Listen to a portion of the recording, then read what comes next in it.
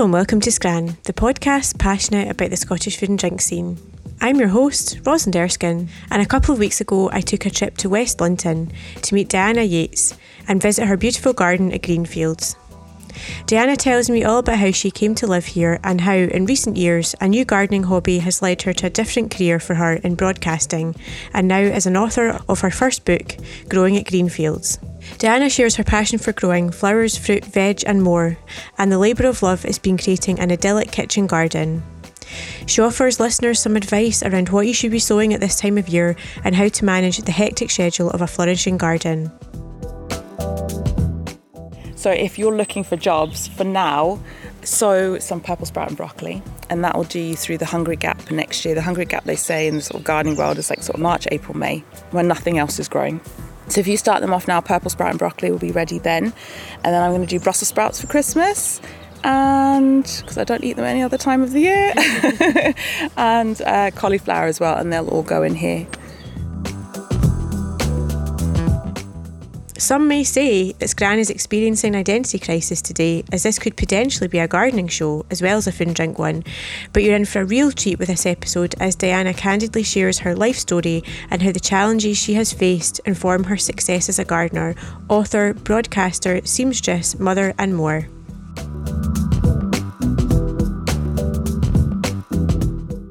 I'm sitting in the sunshine in the garden at Greenfields in West London, which is Diana Yates' house and garden. Diana, how are you? I'm good, thank you. How are you? Yeah, good. It's so nice to be outside in this weather. Just in case anyone can hear any noise in the background, that's just country life. I think we've got some grass being cut or something being trimmed. Yeah, I think so. So we're sitting in your kitchen garden, so could you just tell us a bit about what we can see here? Okay, so we're in my favourite bit of the garden. This is a 9x9 kitchen garden. I've got raised beds. At the moment we have tulips that are just going over. I've got some garlic and broad beans. All the beds are pretty much full now. We've got courgettes out, cabbage, peas and tomatoes in the greenhouse. So yeah, that's pretty much what we have here. And did you create this yourself, or was it already here when you got here? So the hedge was here. We were very lucky to inherit the hedge because it's well established. It's the perfect windbreak for the garden, but nothing else was here. So it was bare soil, and we just decided this would be the perfect spot to try gardening. Well, for me to try my hand at gardening. I'd never done anything like that before, and I thought if I muck it all up, I can just shut the gate and pretend it's not there. Try again the next year. So yeah, that's what we did. And this might be a bit of a daft question, but is this the best way to grow these types of things in these raised beds? So you've got like wooden kind of boxes with like soil. Is that the best thing to do? Well, no such thing as a daft question. It really does depend on your garden, the position and the type of soil that you have. I chose raised beds just because I like the look of it. I think it's quite smart. And also you can determine exactly what's going into the bed soil-wise. If you garden somewhere that's maybe all clay or you just have really poor soil, you can determine how nutrient-rich your soil is going to be. So I just used a third compost, a third well-rotted manure and a third topsoil as my sort of starting point. And you can grow in the ground, you can grow in anything. My husband built that sort of out of stones that were lying around the garden. He built sort of a bed and I just filled it up with compost and we're growing in that. We have a galvanised trough there that we picked up, and I've got currently, what do I have in there? Poppies and anemones growing in there. So anything can be a growing container, really. Nice. So yeah, you've got some flowers and some like actual things to eat. Is that quite a good idea to mix both? So I've only done that the past couple of years. Veg is my main passion. I love growing veg. My initial thought was I wanted to grow enough to feed our family of 5 when we moved in. But as time's gone on, I've sort of just been drawn more to the colour and to having flowers in the garden as well. So I because we've got a really long spring in Scotland and it's quite cold for a long period of time, things like tulips do really well. And it feels like such a treat to have tulips in a border that I can just cut and bring into the house. And whatever I don't cut, So what I do cut will go in the compost, but what I don't cut, I'll try and plant out and see if they come back. They're not that perennial here, the types that I have, but you can always try. You never know, some of them might return. And then things like ranunculus and anemones and sweet peas, I've added to the garden for the second time in this space. And I loved them so much last year. I thought I won't be without them now. I'll keep putting them back in. But yeah, I'm just kind of drawn now to making it a mix of both and seeing how I get on. So people might recognise your voice, at least, from the Beach Grove Garden. Yeah. So can you tell us a bit about how you kind of got into that? Yeah, so that was the power of social media. I have an Instagram account, and one of the researchers reached out to me on there. It was the Beach Growers segment that they had during COVID, I think it was. And my husband and I had actually been going through a really difficult time, and we thought, why not? Just something to distract us and take our minds off the nightmare that was our lives at that time.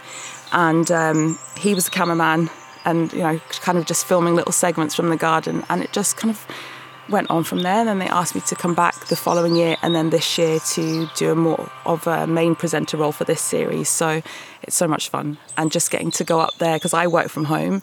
So just getting those odd days out of the house and going up to Aberdeen to film at the garden there is just brilliant. Absolutely brilliant. Nice. And have you always been a keen gardener? No. No, not at all. Before we moved here, I don't think I'd grown anything since primary school. Do you remember at school you grow watercress or like a bean plant or something like that? I think that was my last foray into gardening, and I was probably like 7. But when we moved here, I didn't actually want to garden when we moved here either. I was actually hoping I'd find someone else to do it because it was really overwhelming. This garden isn't small. But then that autumn, the first autumn we were here, we were out in the garden. My little boy was the outdoors boy, and we were raking up all the leaves, and he had a rugby ball about, and the girls were there, and we had a campfire going, and we kind of raked up all of the leaves in the front lawn, and it'd take us maybe about 6 hours.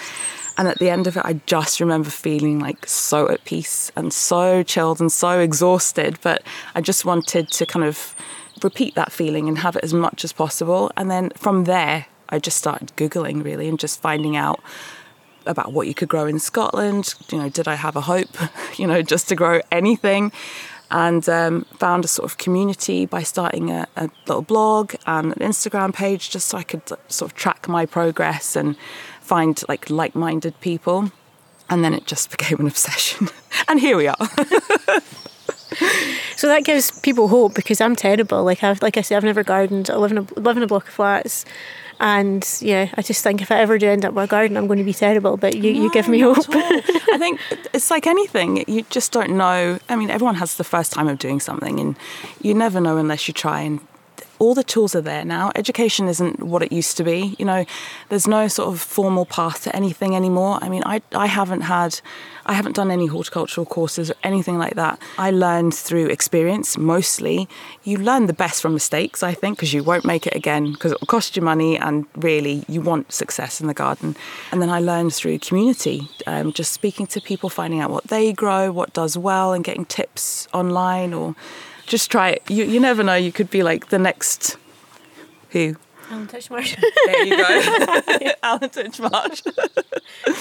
Yeah. You moved back to Scotland, so what was your sort of trajectory to this point? Okay, so I'd moved to South Africa for 10 years before, when my little girls were quite small. And my husband and I both worked for the same company, and we did that for 10 years non-stop. It was a start-up when we moved, and it was madness. I loved my job, absolutely loved it. And at that point, I was really career focused. And by the end of the 10 years, I was pretty burnt out. It was 12-hour days, and it was non-stop. And it was I just kind of hit a wall, and I felt it was time to go home. And the girls were getting to that point as well, that secondary school was approaching, and I wanted them to experience life in Scotland. We lived in Johannesburg, and it is absolutely beautiful, but it isn't the safest. So everything they were doing was door to door. And so they had no street savvy at all. They'd never been on a bus. There was no sort of separation for them, no independence, and they were getting to that age where they really needed that. So we moved back, and I sent the 3 of them off to school in Edinburgh, and they just kind of flourished. And it was amazing. And before that, we actually had a brief stint in Oxford. We spent 2 years there. And again, it was magic, absolute magic. But there was like a calling to go home. And that's sort of how we ended up back here. And it took me quite a while, actually. I think I was properly burnt out for about 2 years. I just needed to kind of decompress. And when we moved into this house, I was so agitated it probably took me a year to chill out. There was no easiness. There was no fast food delivery service. There was no just nipping to the shops. Everything was a planned journey. And I needed to, and my husband as well, we both needed to chill out. And I think gardening has helped me with that as well. I'm just a completely different person now. Sounds good. Sounds like we could all do a bit of that, to be honest. You have a book out. How did you go from this kind of corporate world to writing a book? It's all a little bit hazy. So when we moved here, it was probably just before COVID that I was made redundant. So was my husband. The company that we worked for went under. And then it was just, oh my gosh, what are we going to do? And just before that, a couple of months before that, I had started sewing. We bought this house and I thought, I'm going to either pay someone to make all these curtains or I'm just going to try and do it myself. I followed like YouTube tutorials and things like that and learned how to make curtains, basically. And started a little Etsy shop just to test if anything that I was making was any good. And it sort of just kind of spiraled from there. And I started my own business making soft furnishings. Then from there, with that and then into gardening, I was just trying to make a new sort of life for myself. And gardening was always a hobby. I was never intending to do anything with it. But after probably about 6 months after Beech Grove, I was reached out to by a publishing house. And they asked me if I would write about my journey to Greenfields and then sort of follow a year with me in the garden, sort of growing, harvesting, cooking and storing produce. So I thought, why not? Why not? We had been through really, really traumatic times. We lost our son during the first lockdown in a freak accident, and like life will never be the same again. But he was a real yes boy. He said yes to everything. He was always like full of energy and full of life.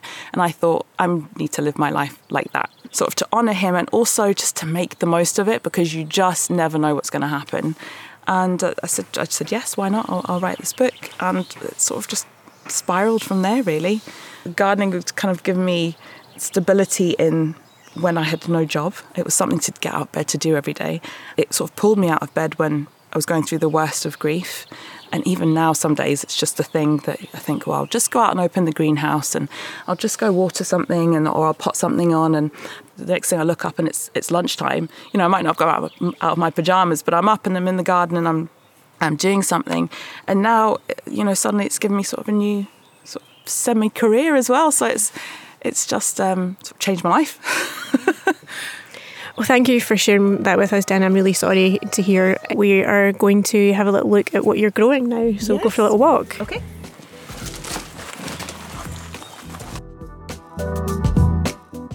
Diana and I took a stroll into her greenhouse where there were lots of plants in bloom, much like outside. It's been a busy old spring for me, so I have a little less going on than usual, but I've got chilies. I'm going to actually pick up some more as seedlings. I don't think there's any shame in that. I grow majority of everything from seed, but if it's failed or, I don't know, I want extra crops, I will go to the nursery and pick up seedlings. So here I've got tomatoes, and I always plant marigold in the pot with them, which I think some people have said to me that's a little bit strange, but they are like the perfect aphid attractors. So it's like a sacrificial flower and it keeps the plant clean. So that's a really handy hint. Even if you've got like a small space, just pop a marigold in beside your tomatoes and they'll stay happy. For anyone that doesn't know, what is an aphid? It's like a little green fly, and you'll see it up the stem of the tomatoes, and they basically suck the life out of your plants. So anything you can do to get rid of them is good. But let's maybe get out of here before we all melt. So is your greenhouse a lot busier in the winter than it is in the summer? Actually, no, because I don't generally start things off in the autumn. I know quite a lot of people do, but I actually like to put the garden to rest over the winter and just let everything be. And I also rest as well. I start everything off in the spring, so it's jam-packed from about March to May until everything can go out. And I start off quite a bit in the house as well. We are like 850 feet above sea level, so everything is slow in my garden to break dormancy. So I start off quite a bit in the house, and I've got like a little grow light set up for my chilies and my tomatoes, and that's really where I make my season start and get the most from it as possible.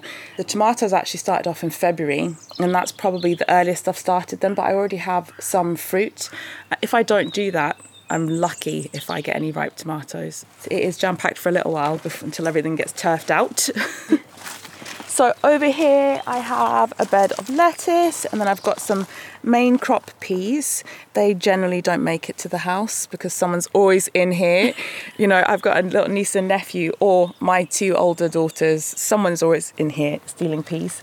And then I have a courgette, and I got these cloches for the first time this year, and they've really helped actually because we've had such a cold spring. Just sort of cover up my courgettes at night, and they're thriving, absolutely thriving. And then we have onions here that have been in.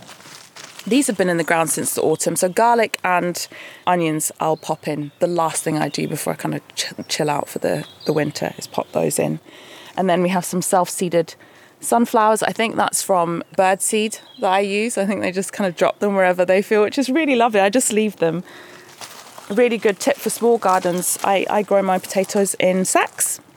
So I just pop 3 new potatoes or 2 main crop potatoes in a sack, and it's also really good for the short growing season. I can start them off in the greenhouse because if the frost gets to the foliage, it will blacken it and it could kill it. So you can start it off in the greenhouse in the sacks and just sort of pull them out once the risk of frost has passed. So over here I have strawberries. So these were new runners that I moved into this bed, and then behind there I've got some early peas that are now flowering.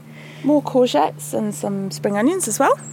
And then behind you I've got a bed of flowers and also some strawberry spinach. So that was a new one to me. In the spinach family, you can eat the leaves, and then it produces red-like berries that look like strawberries once it's bolted and gone to flower. And they don't taste like strawberries. They're not as sweet, but they're lovely in salads. So that's a fun one to grow. Also to grow with kids as well. And then I have sweet peas and ranunculus here. And then over here we have cabbage and some leeks, and I've just left a path there to sow carrots because they're very happy companions together, and the smell from the leeks, the sort of onion smell, will deter the carrot whitefly. So they're a fantastic crop to grow together. And then I've got more potatoes, shallots, broad beans. I started them off really early this year as well, and they've done so well. And I visited a restaurant recently that doesn't actually use the broad beans. They just eat the flowers because they taste exactly like the broad beans, and you get a more prolific crop. And I thought that was absolutely fantastic because when you think about it, it's really just sort of a few handfuls of broad beans that you'll get from all of those plants. And I think there could even be about 15 or so there.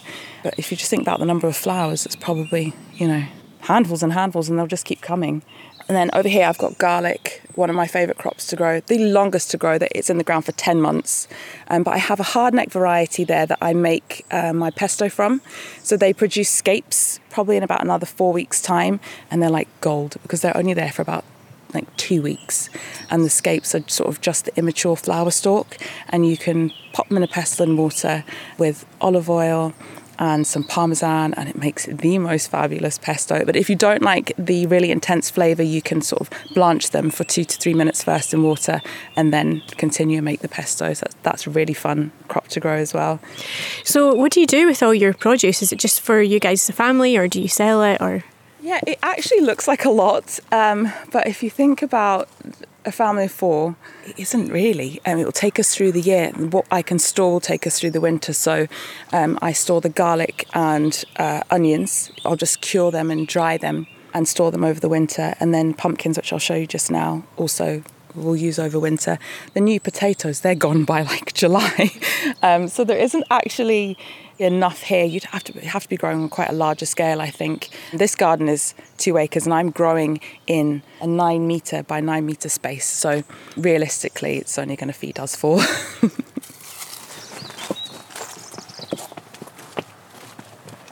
So this is the potager that we started during lockdown. This was our lockdown project that kept us sane.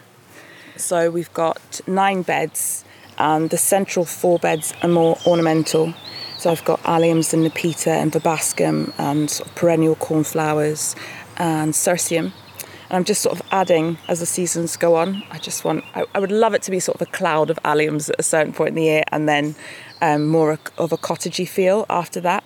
And then on the outer beds I tend to grow vegetables, so I've got a bed of asparagus at the bottom there, potatoes, main crop potatoes in one bed, and I'll put my brassicas in this area. So if you're looking for jobs for now, sow some purple sprout and broccoli, and that will do you through the hungry gap next year. The hungry gap, they say in the sort of gardening world, is like sort of March, April, May, when nothing else is growing. So if you start them off now, purple sprout and broccoli will be ready then. And then I'm going to do Brussels sprouts for Christmas, and because I don't eat them any other time of the year, and cauliflower as well, and they'll all go in here. And I'll have to mesh them because we have, as most gardeners do, the cabbage white butterfly that lays its caterpillars throughout them, and they love brassicas, and there really isn't anything you can do to stop them other than to like fine mesh your plants. So when will you be planting them? So I'll sow them now, probably within the next week. I'm probably a little bit behind. I usually do them sort of mid-May, and then I'll be planting them out probably about 8 weeks after that. And then I'll mesh them, keep them watered and fed, and they'll start to produce crops from sort of the beginning of winter and then all the way through to next spring. So do you find yourself scheduling your social life or holidays round what's going on in the garden so that it's not just left? Well, don't know, my husband is. Yes, I do. I think it was the first or the second year I had to go away. I just sort of started and I was like, I have to leave everything. What's going to happen? And my husband was watering and trying to keep on top of things. But and then we also planned a family holiday just as it was sort of early August, and I was like, what am I doing? And thereafter I thought, I'm not doing that again. Unless you've got lovely neighbours that can come and just look after things for you, you're kind of missing the time when everything is being harvested, and it's just absolutely wonderful to be in the garden and see all your success or failures. So yeah, I do now try and schedule things around sort of growing season. How easy or difficult has it been to get to grips with the schedule of things, things, sowing things, growing things, harvesting things? Is it now second nature, or was it quite difficult to kind of get into the swing of it? It was really difficult in the first year. I had all of sort of winter before I started gardening to sort of plan and set up the space and understand sort of the growing cycles of things and how it would all fit together. And I think the biggest thing that helped me is I sort of made a plan of all the vegetables that I wanted to grow. I literally made an Excel spreadsheet. I'm that sort of person. And I put in everything that I wanted to grow, when it needed to be sown, whether that was indoors or outdoors, how long it would take to mature and when I'd be harvesting it. And that was the only thing that sort of cleared the path to help me understand how much time I'm going to have to put in and when and where. It still gets overwhelming though sometimes, don't get me wrong, especially as I move into new things. I'm creating a border over here, sort of a herbaceous border with all perennials, and I'm still getting to grips with when things are going to flower, and I want colour all season long, so what's going to give me that the most. And yeah, it's a continuous learning curve, but I think that first sort of year was the steepest learning curve. So this is my funny little pumpkin patch. I haven't planted anything out yet, but I'm just about to. So I'm planting some squashes and pumpkins that I started from seed, and then some that I also bought from the garden centre. I like to try different varieties every year. So I have Crown Prince pumpkin, which looks like a Cinderella pumpkin. It's got a lovely sort of blue skin. And then I have your sort of standard orange ones, jack-o'-lantern. And then I have a festival squash, which is smaller. If you have a smaller space and you want to grow vertically, a Jilby Little is a great one. A Casparita, it's like a little white one. There's one called Baby Boo, mini little white pumpkins, really cute. And they all taste great. That's the main thing. And so you can grow those vertically. Here in my little pumpkin bed, I've got beans, corn, and pumpkins that all kind of really grow well together. I'm also just popping in some snapdragons at the end just because. Why not? So when you say seed, do you mean you just take seeds out of pumpkin or buy pumpkin seeds and put them in the ground, or is it different? So you can do that. You can harvest a pumpkin, use it, keep the seeds, dry them off and store them. I'd store them in like a little envelope or something, and then the next spring sow those. I actually bought seeds for these, and I just sow them in 9 centimetre pots. The seeds are larger, and any larger seed you want to sow it on its side or on edge, as they call it, just to make sure it doesn't rot off in the soil because water can pool on the top. Then once it's sort of outgrown a 9 centimetre pot, I like to time it so that I'm not potting them on to the next size of pot, but rather that I'm putting them in the ground, which just saves me a little bit of time in the garden. Will these be ready in time for Halloween? Yes. Yes, they will, yeah. So some of the smaller varieties are a lot faster to mature. And then the larger ones, fingers crossed, if we have a lovely warm summer, they'll be ripe and ready to go probably about the end of September, beginning of October, just before the first frost hits and long before Halloween. So do you have a favourite thing to grow or something that's been the most rewarding? To begin with, it was garlic, because that's one of those crops that you put it in the ground and you have no idea what's going on for 10 months.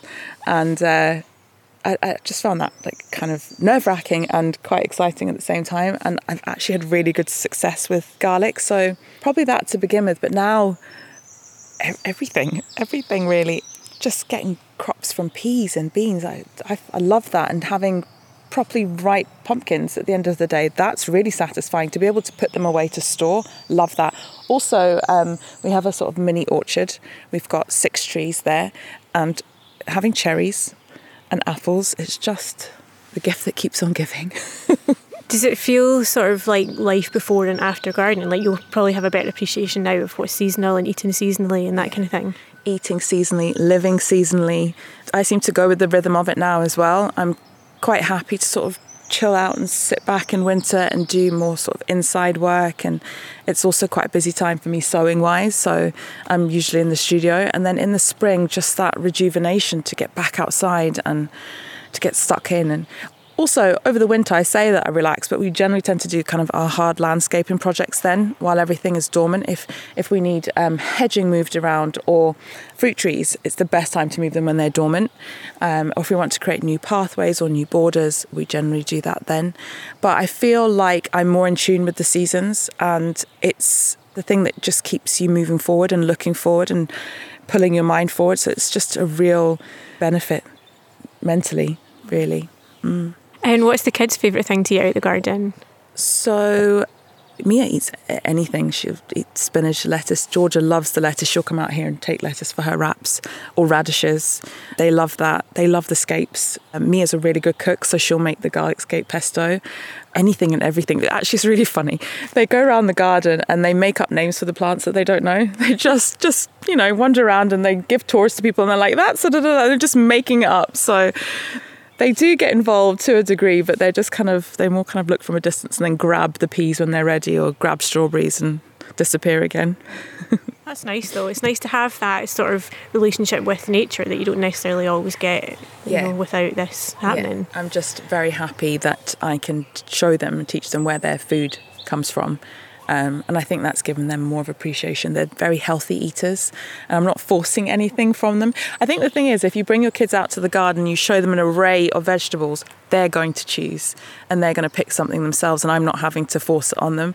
My nephew, who is renownedly quite picky eater, came to the garden and he helped himself to the spinach, and my sister was blown away. But he chose it, so no one was telling him what to do, and I think they like that independence, don't they? Yeah. So this little project was quite a fun one.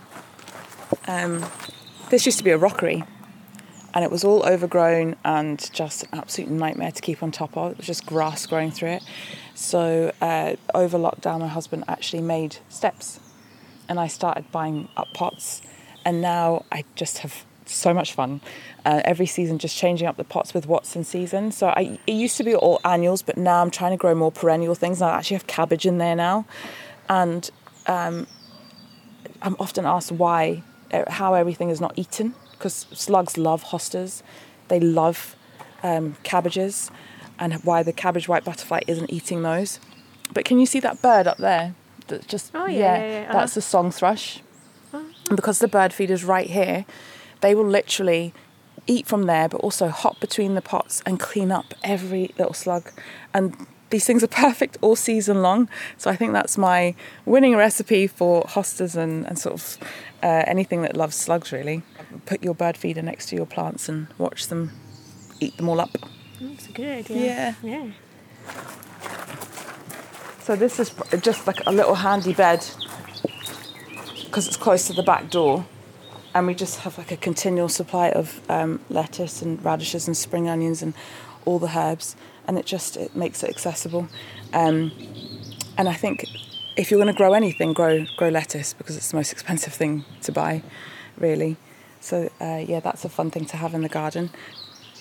So how do you store everything that you don't use? So things like garlic and onions, they probably need close to double digits, sort of 8 to 10 degrees to store quite well in really dry conditions. So I store those sort of in our cloakroom area. And then everything else I store in our shed. So it's just a normal 8x6 shed, and we added insulation. We had left over from a project, sort of cladded it out and added ventilation as well. And then everything goes in there, from dahlias just wrapped up in newspaper. Then we can store apples in crates, carrots in sand, parsnips in sand, pumpkins just on the shelf, potatoes. Potatoes I store in Hessian sacks because they need the dark. But I also have little wooden shutters that I can just pop over the windows as well to make it completely dark inside. And it really is what you call a cold store, sort of that old style cold store where you'd have, all of your sort of goodies for Christmas somewhere, or the garage really. It's sort of you could do that in the garage or the porch as well. But you just want to make sure it's an area that stays above freezing, anywhere sort of 2 to 7 degrees is really good. You're trying to create a fridge in a natural way. And I also have like a humidity detector in there, but you don't have to worry about humidity in Scotland. So as long as it's sort of 80 to 90% humidity, it's perfect. And things will store for months. It's not in storage mode, but it's now in flowery mode. Oh, it looks lovely though. So you've got... So it's where I sow earlier on in the season.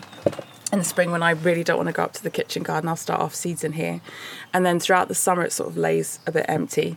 And then in the winter, I sort of come in and put my shelving from outside or in the greenhouse back in here, ready to start storing everything again. And I've got some potato baskets over there, and then my crates to store all my shallots and garlic and things like that.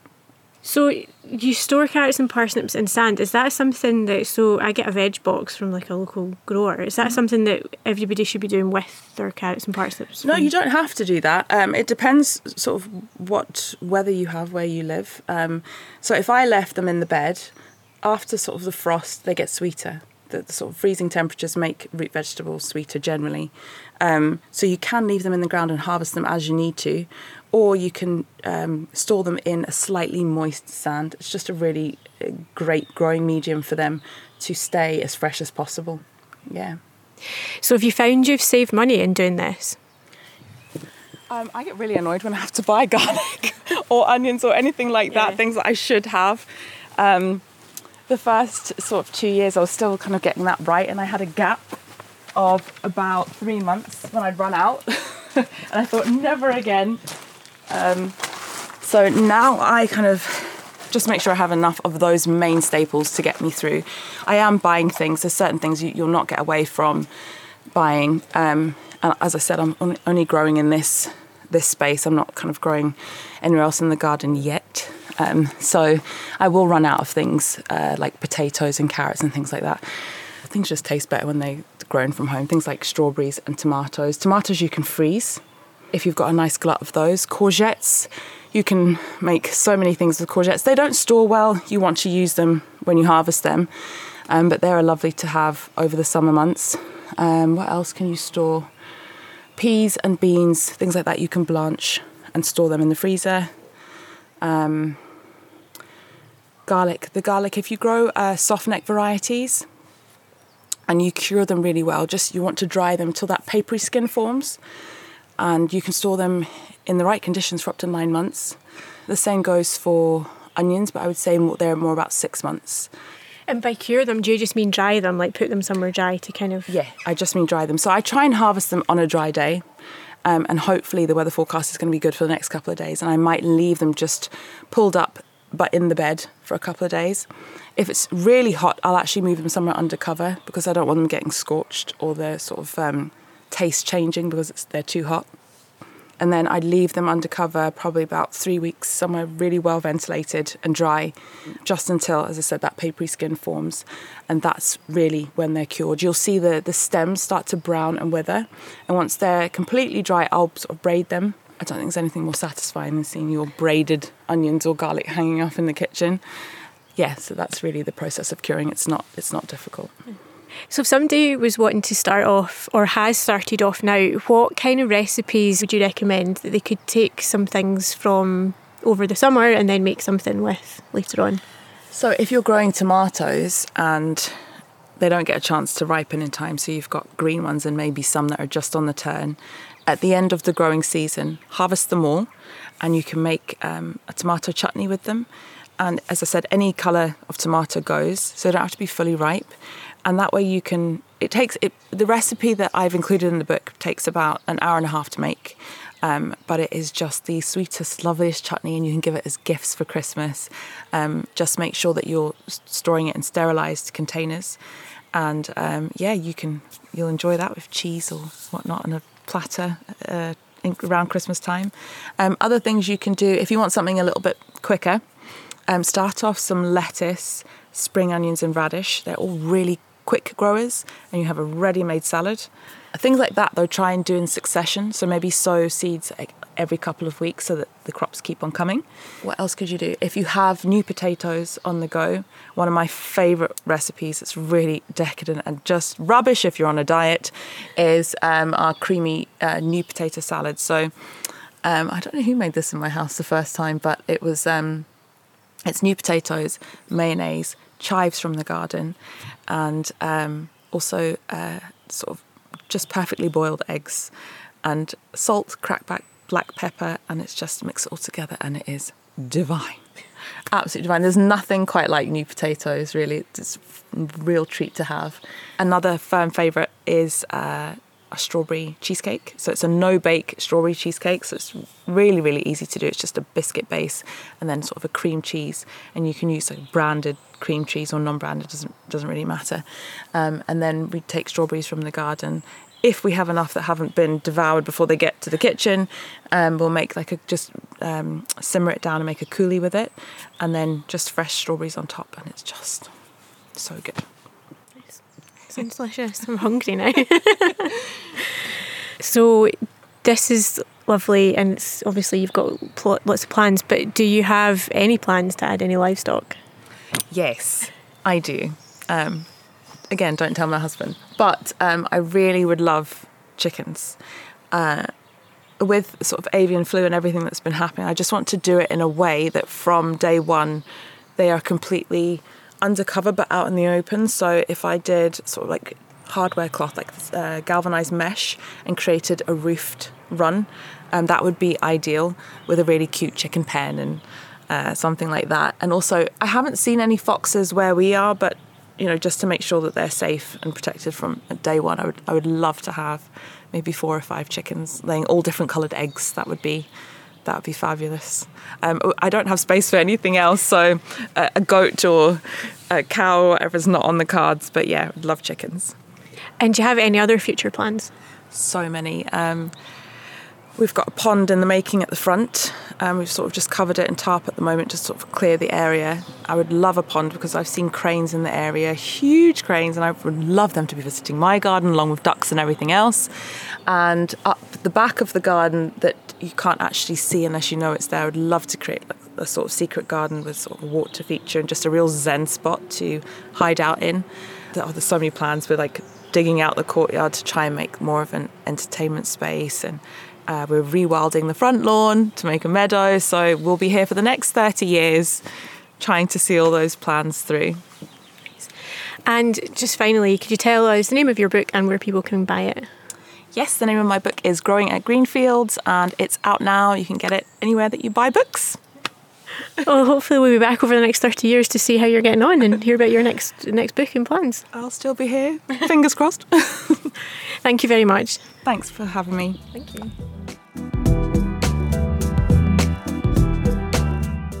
Thank you so much to Diana for being my guest on this episode, and thanks to you too for listening. Please remember to rate, review and subscribe so you never miss an episode of Scran. Scran is a laudable podcast that's co-produced and hosted by me, Rosalind Erskine, and co-produced, edited and mixed by Kelly Crichton.